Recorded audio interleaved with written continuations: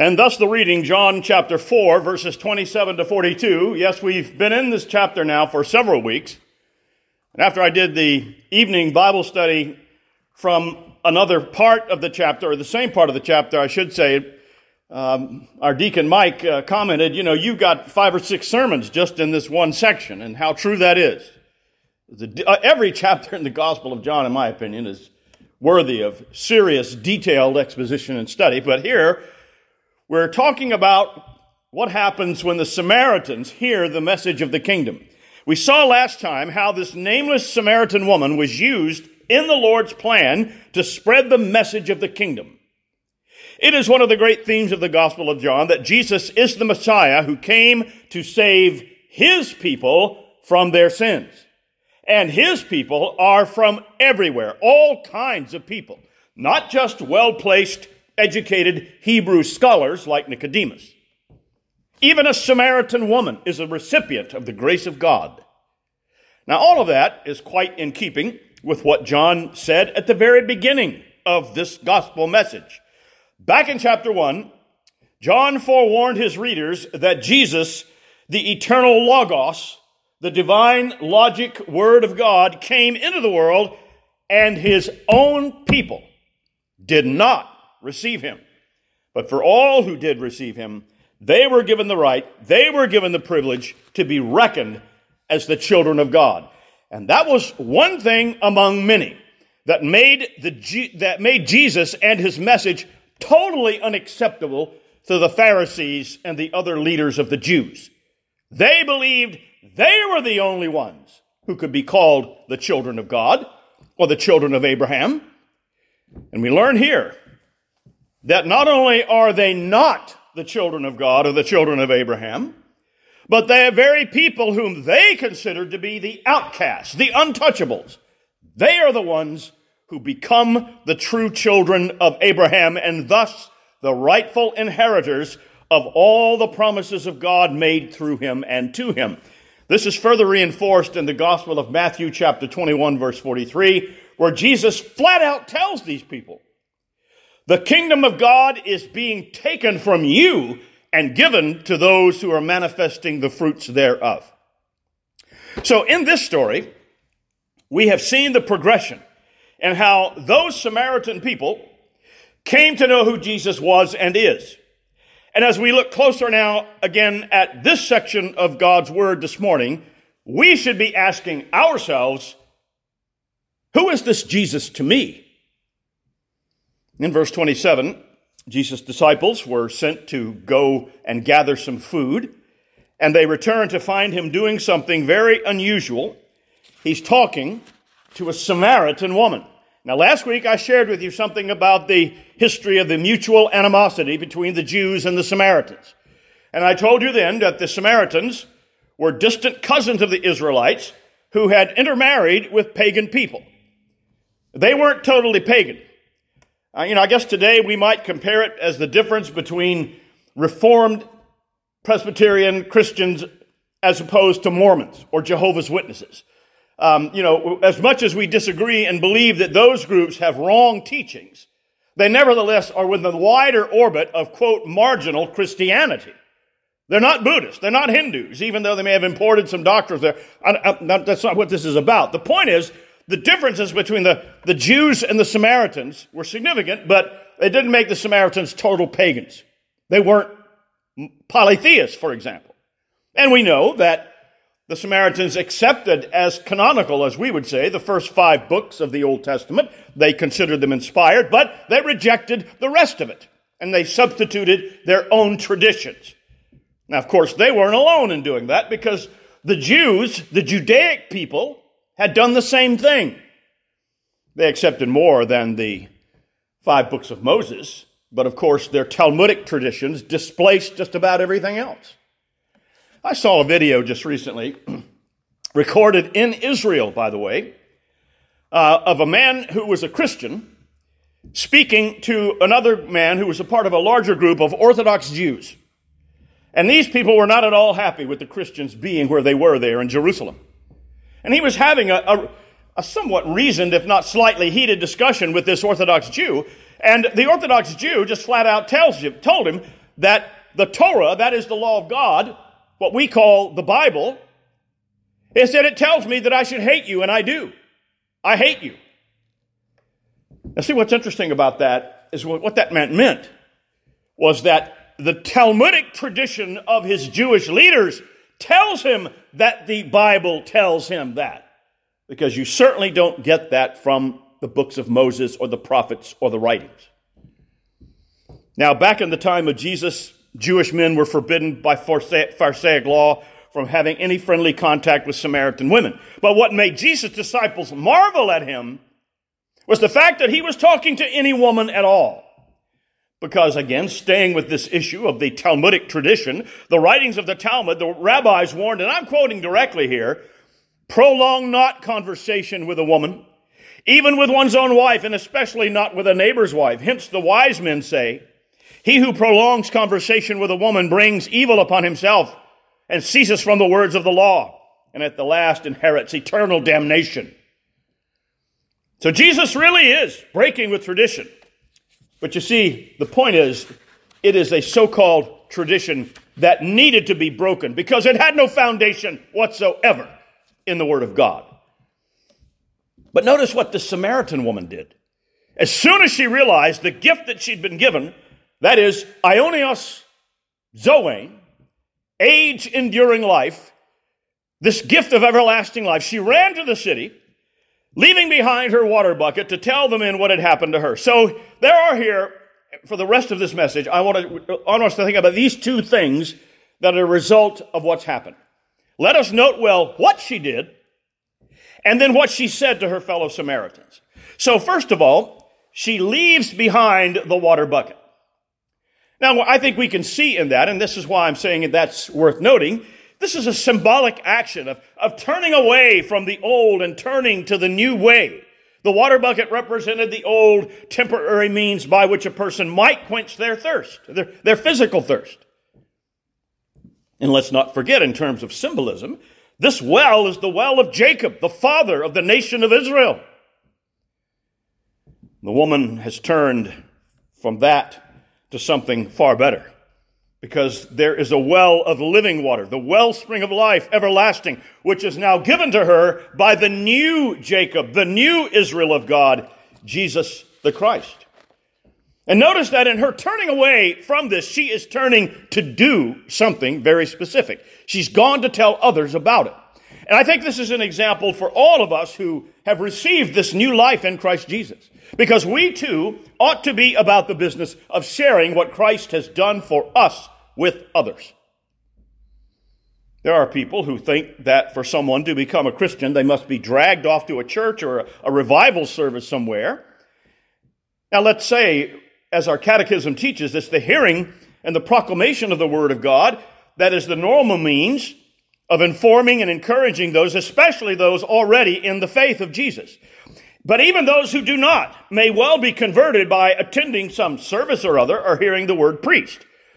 But the good news of the kingdom, it seems to me at least, is most effectively spread when ordinary people simply share with their friends and co-workers and family members what Christ has done for them. Reminds me of a story of a man who, and this was some years ago in Great Britain, maybe I think back in the 1940s or 50s. He was a non-Christian, and he'd been prevailed upon by a Christian friend of his to attend revival services held by a well-known revivalist preacher. And this preacher gave a tremendous salvation message. And all during the message, he exhorted and admonished his hearers to turn from their sins and cry out to God for deliverance. As it was, the man was leaving the great revival service just as lost and in his sins as he had entered it.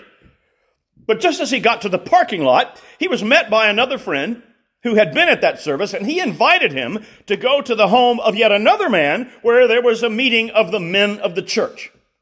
Well, this fellow was rather curious about what a group of churchmen would be meeting about at someone's house after already having attended a worship service. So he went along, and when he got there, he found about 25 men gathered together in a large living room. Now, the host of the meeting announced that the group was to spend time sharing with each other what the Lord had done for them in answer to prayer. But there was a condition. No one was to share anything except what had been done for them through prayer in the past 24 hours. Nothing prior to that time. Well, our non-Christian guest was very skeptical about how that would turn out. And as the other men sat around in silence, that man was certain that this whole program would flop because no one could think of such a thing on such a short notice. Besides, in terms of this man's idea of proper manners in public, he was of the opinion that men especially should never be asked to speak publicly about such things. It would be embarrassing to talk of such things in public. But even as this man was deciding that no one would dare speak up, one man after another began to speak. Great answers to prayer were reported by one man and then another. Sometimes 2 or 3 men began speaking at once. And there was such an eager outpouring of praises to God that the host had to ask them to raise their hands to speak with permission. The guest was stunned as this went on for almost 2 hours. And as the time wore on, God, by his Spirit, moved upon the soul of that man and opened his blinded eyes. And the reality of new life in Christ became clear to him, and he was enabled by God's grace to believe on Christ Jesus. That's how the Holy Spirit leads people to Christ. Through our testimony and our telling others what Jesus has done for us. Because we never know how or when or upon whom the Lord will bestow his saving grace by means of our sharing with others. Now, I bring all this up because that's what this woman did. She went straight back to her town, and she began to tell the others what Jesus had done for her. And here in verse 30, we read that the people of that city were so moved by the change in that woman and the sincerity of her testimony that now they go out to see Jesus. But now I want you to notice her words in verse 29. She asks, could this be the Christ? That's the second of the 2 things that we're going to take note of here. What this woman says. We've seen what she did. Now look at what she says. She asks if this is the Christ, the Messiah, the Taheb in the Samaritan language, the Mashiach in Hebrew. In the early part of this chapter, when we first encountered Jesus at the well, she recognized him as just another Hebrew man. But then, as he begins to talk with her, her understanding begins to change. She now realizes that far from being just another man, this man is a great prophet. She relates this to the townspeople, how Jesus told her all the things she ever did. Now, that's probably just an excited way of telling those men that Jesus had supernatural insight. And this is not the first time in the order of things that we've seen Jesus exercise that gift, that ability. Back in chapter 1 at verse 48, when Jesus first met Nathanael, Nathanael said to him, "How do you know me?"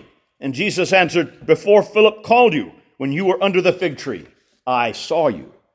And now we see that that she has understood even more that this man, Jesus of Nazareth, is not simply a prophet, but the Taheb, the prophet promised of God. He is the Christ that both Jew and Samaritan had been hoping and praying for. And at this point, again, you and I would do well to ask, who is this Jesus to us? Is he just another holy man from days gone by? Is he indeed a prophet like Muhammad or Buddha? Or is he indeed to us not only the Christ, but our Christ? Now, at this point in verse 31, the disciples encourage Jesus to eat something, and the Lord takes that opportunity to teach those men another lesson by means of analogy. Now, previously he used the example of water and living water. Here he uses the example of food. He draws his nourishment, his sustenance, from doing the will of God Almighty. But notice, please, that Jesus is even more specific than that. He says that this means that he must finish the work that his Father sent him there to do. You see, Jesus came into the world to accomplish something. He came to accomplish the salvation of his people. And friends, this is where biblical faith, biblical Christianity differs from all the other variations, because the message of Scripture is clear. Jesus came not just to make salvation a bare possibility for anybody who might make up their mind to believe in him. No, he came to accomplish, to secure the redemption and salvation of his elect people. And John has already told us who those people are. They are all those who believe in his name. They are his people. It was for them that he came to do this work. It was for them that he died. It was for them that he won salvation. And God has so ordered his plan to save this people such that you and I and the woman at the well and all followers of Jesus are to become the means by which that work is extended to all. Jesus tells the disciples that we are given the privilege of continuing this great work of sharing the message of the kingdom. Now in verses 39 to 42, we are given an astonishing example of what can happen when someone does hear that kingdom message. You see that in verse 39, it says that many of the Samaritans believed in Jesus. And it was because of the testimony of a woman whom up to that point, no one would have seriously taken anything she said about spirituality or morality at all. She would not have been taken seriously on any of those topics. And yet it was through her that God worked to bring many, note well, many, not just a few, to faith in Christ. And the Bible tells us the Lord stayed with the Samaritans for 2 days. And there are really another two things here just about that fact. First of all, that a group of Samaritans would even ask a Hebrew, an Israelite holy man, to stay with them was simply unheard of. But secondly, that Jesus would be willing to consent to the invitation and stay with them was just as remarkable. But such is the nature of the new Israel of God. Such is the expansiveness and the superiority of the new covenant. Verse 41 tells us that as a result of Jesus coming, it reads, and a great number more of them came to have faith in him because of what he himself said. My guess is, and that's all it is speculation, that by the time Jesus and his disciples left that city, you would have had a hard time finding anyone who was not a Christian. Jesus' disciples, I'm assuming, must have been with him as he visited the Samaritans, because among other things, that would be an important lesson for them, as they would soon be called upon by the Holy Spirit to carry the kingdom message far beyond the reaches of Palestine and Judea. And finally, notice what these other Samaritan Christians told the woman at the well. Verse 42. It is no longer because of what you said that we believe, for we have heard him. We've heard it ourselves. They weren't being unkind to the woman by saying that. They simply are confirming the fact that as important as personal testimonies are, there's nothing that can take the place of a one-on-one personal encounter with the Christ. So I can tell you, and you can tell me all about what Jesus means to us and what he's done for you or me. But it is up to you, to me, to believe in him for ourselves and to seek him for ourselves. And notice the rest of what those new Samaritan Christians tell that woman. They indicate that, like her, they too have had a progression in their understanding of who this Jesus is. He's simply not just another Hebrew prophet. He's not only the Messiah of the Jews and the Samaritans. He is, as it says in the Greek text, ho soter tou kosmou. He is the Savior of the world. Let us pray.